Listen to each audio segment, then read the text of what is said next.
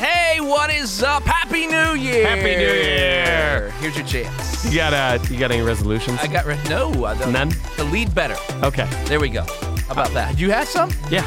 Okay. My resolution is to see how long into the new year I can say New Year, New Me before people get furious with me. All right. Well, there's one. Welcome to Leading Hope, New Year, New Us. There we go. Hey, this is season 3. Can you believe it? We're on episode 109 today, which we'll get to in just a second. New season, new me. But that is 52, 104. We're 5 episodes in, man. We're welcome for being here. We can't wait to hang out. Welcome. You're listening to the Leading Hope podcast. My name is VJ Williams. Here is my friend and pastor, Kevin Jack. New year, new him. Yeah. Thank you for joining us and taking time out of your day to become a better leader. If you're new, welcome. We release a new episode every Wednesday. We'd love for you to subscribe and get those automatically downloaded to your favorite podcast platform. Also, share it with a friend on Facebook, Instagram, or YouTube. Also, rate and review. You won't believe how that helps get this podcast in the hands of so many more leaders just like you. And visit leadinghope.online to get updates and find out more about the Leading Hope community. Kevin, you are ready to go. Episode 109. Oh, I am. This is a new series you've entitled Think Like a Leader, and today's title is Prioritize Process. So what we're going to jump into as we start the year, the intention is that this is going to be a 4-part series. It may go a little beyond that based upon just kind of what we cover, what we all get into within it. And the idea here is to go, if you're not thinking like a leader, you're not going to be able to lead. And one of the most profound quotes I heard is to say, everything is created twice, first in your head and then in reality. And I think the same thing falls into your posture as a leader. What you do, how you think matters more than simply what you do. And I know that may sound weird, but to go, if you're not thinking with a leadership bent, if you're not thinking through a leadership framework, you may accidentally lead well, but you will not continuously lead well, which really brings us into the idea today. So I want to confess early on to go, I don't love the title of this, okay, of Prioritize Process, but I hope this makes sense. And I think it's maybe even better captured. Years ago, I read a book, one of my favorite leadership books by Bill Walsh, the ex-San Francisco 49ers head coach.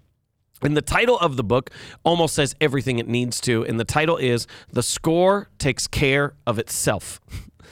And it was this sense of the thing that everybody wants to obsess about is not the thing that you should obsess about. If you're obsessed about the right things, then the outcomes will automatically be in line where you want it to be. And one of his quotes within the book itself was, culture precedes positive results. That before you have the results that you're looking for, before you have the impact and the outcomes that you so earnestly desire, there are things that have to come before that. It's the process. It's, if you're a coach, it's practice. It's the how. And I know this can get us into like really murky territory, because we understand as it comes to new ideas, new inventions, new initiatives, that if we focus on how we're going to do it, we'll miss the idea, the innovation, the invention in the process. The people who quickly jump to, like if you've sat in that meeting where someone's going, we could do this, and someone's back there and they're going, that won't work. How will we do that? And the idea is dead on arrival. Like there is nowhere to go. We're not talking about that, because fostering creativity, fostering innovation is so much about looking at, hey, let's let this simmer. I had loved in the book on Pixar's culture, Creativity Inc. They say, don't kill ugly babies. Oh, which is like, man, as a phrase, that's just like, ooh, that kind of makes me. But their statement is to go, it's got to have room to grow. Yeah. Like ideas have growth phases. It's going to be awkward at first. You have to give ideas room to grow. Yeah. But as it comes here, okay, so I want to say, we're not talking about in terms of innovation, invention, things like that. The tendency for most people is to focus on, did we win or did we lose? Did we achieve the goal or did we miss the goal? And that is not what leaders look at. That is not what they focus at. Leaders focus on process first. They focus on practice first. And so if I can say it like this, there's this statement that event plus response equals outcome. You have probably heard this phrase before. I did not make it up. Event plus response equals outcome. Event does not equal outcome. Event plus response equals outcome. And what I have found is that leaders overvalue response and non-leaders overvalue event. So this is what I want to do throughout this series is I want to give you the non-leader's perspective, because I think when we talk about the leader's perspective, it'd be easy to go, oh yeah, I think like that, because you've thought that way one time. Or you go, oh yeah, that is how I process, when that's not your basic. So I want to give you, this is how the non-leader approaches events so you can more fully grasp how leaders think throughout the process. So the non-leader perspective is really obvious. All that matters is if you win. We won. We played terribly. We won. Yeah, it was lucky. Well, we reached our goal. Yeah, we could never duplicate it. And the non-leader will continuously over and over again, no, it doesn't matter. We won. It doesn't matter. We came through in what we wanted to. And what I've found is that leaders are very distrusting of an unexpected win. Oh, man, we could stay on that forever. Leaders are very distrusting of an unexpected win. If your team won, like this works in sports well, you go, we won. Yeah, we shouldn't have. That's not celebrated. I have found like great coaches will celebrate a good loss more than they will a bad win. And you go, well, how does that work out? You guys won. No, because that's not the score takes care of itself. Culture precedes outcome. And it's understanding when we focus on what got us there. I have this conversation. So I've got 3 of my kids right now are playing basketball. And so we'll go outside in the driveway. We've got a hoop in the driveway, and we'll work on their shooting form. And it's so, at moments, it's so hard to teach and correct them because don't hear this as negative, like they're young. They're going to have terrible form. They can hardly get the ball to the hoop. Right. They are least teachable when the ball goes in. And so they'll shoot it, and their elbows out here, and this thumb is propelling the ball, and they go through that, and the ball will go in. And I'll say, no, you're not. No, that's not how you shoot it. And they go, but it went in. And I want to say, yeah, but you can't duplicate it. You can't do it again. You can't do it consistently. Just because it went in is not the only parameters that you should be looking at. And I would say it to you as well. Just because you won, just because you hit the goal, just because you happen to land where you wanted to is not the thing that you should be obsessed about. You need to prioritize, process how you get there. So let me give you a couple applications real quick, and then we'll jump into this idea as a whole. So applications for development, okay? First off, obsess about your habits, be it personally, be it organizationally. Your life is the outcome of your habits and behaviors, so you have to learn to obsess about them, to go, what is getting me to where I want to go? Not just did I get there, but what are the things that I'm doing that are getting me to where I want to go? Obsess about your habits. Second application for development that'll help you think more like a leader, especially in this area.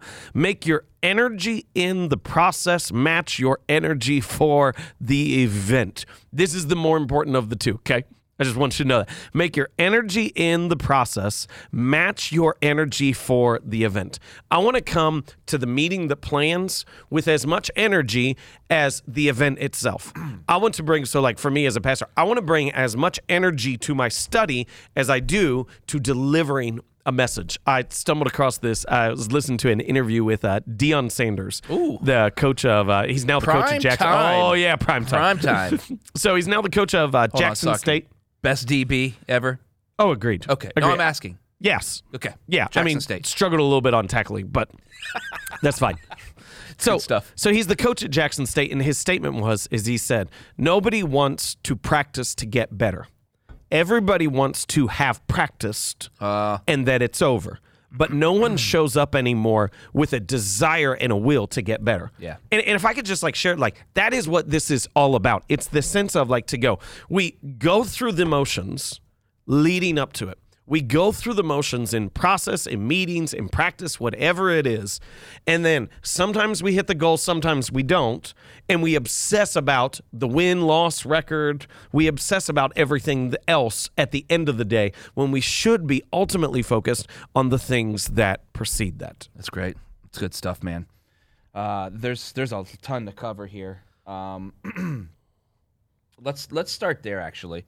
Let's just start there and work our way backwards because Okay. you said basically you're saying practice is way more important than game day. Yeah. And we don't see that. Everybody wants the lights. Yep. Everybody wants the fun that comes with the game day, the crowd, Yep. the whatever that looks like in your the meeting, the big meeting that you're going to have that you're going to show everyone what you're talking about. Yep. Everybody wants that, but nobody wants to practice. What can we say to help people move into that and saying this is why you need to learn how to practice? I mean, I honestly, I say it as to go, at the end of the day, if you are event performance focused, whatever success you achieve there will be lucky and short-lived. Yeah. And that's just the reality at the end of the day, is to go like anyone can show up with energy for the big thing. Yeah. For the thing everyone's watching, for the thing that matters. Yeah. And to go, and the tendency is you go, I don't know, how many times have we seen coaches only evaluated on their win-loss record? Yeah. And to go, it takes time. Like it takes time to build culture. It takes time to build discipline and habits. Yeah. And sometimes, say it like this. Could we talk about my Pittsburgh Steelers for a second? Let's do. Yeah. So the Steelers last year were not this year, not this football season. Yeah. Okay, depending on I'm talking like 2021 football season. Is that right? 2020. 2020 football season. Yeah. I apologize. Yeah. They were 11-0. Yeah. And like when you listen to like analysts talk about them and stuff like that, like they had them up near number one in the power rankings. There are people starting to talk like, are they going to go undefeated? Anyone who watched the games is going, no, they kind of suck. Like they do. Like you're watching it and you're going, they're winning, but it's ugly. And when you're winning ugly every single time, that's not sustainable. Yeah. And eventually the team collapsed, and that's carried over into this year. But it's the sense of like, we get so focused on, did you meet your goal? Did you hit this? And I want to know, like, how did you hit it? Like, how did you get there? What is the process you went through in order? So I would say it like this. If I have a bad message, I know why. Right.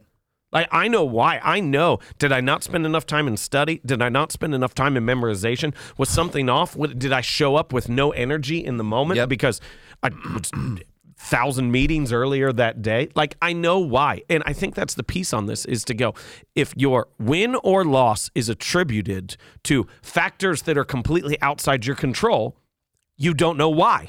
And you need to know. Yeah, and we're talking a lot about sports, and I'm hoping you're able to make that correlation between your everyday. But just to keep it on the sports metaphor, you were talking about how to identify leaders from non-leaders, and if you talk about all your friends that talk about sports, we all have friends that talk about sports. Both a lot of females, a lot of males. They all talk about sports in some fashion, and you can easily find out who's a good leader and who's not, because they'll say all that matters is we won. Yeah. You're not a good leader. That's exactly right. Because you don't know how to replicate that thing that you just did. You don't know what to replace. You don't know what to replicate. Yep. You don't know how to respond. Yep. Right?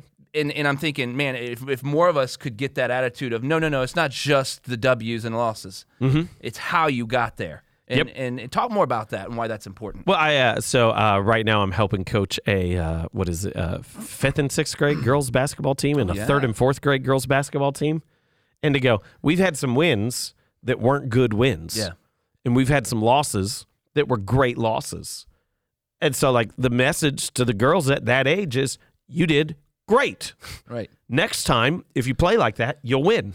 Because you rebounded, you played defense, you did all these other things. Where when they have the win that wasn't a good win, it's just like, hey, that's fleeting. Yeah. Like, that's not going to be around for long. Yeah. And when we talk about that too, I think especially in modern day coaching and stuff, is your job as a coach should to be to help kids know that learning is fun and equate those two together. Where most people are like, oh, let's just win. You got to be competitive. No, you got to equate. Learn. Did you learn something? Did you get better?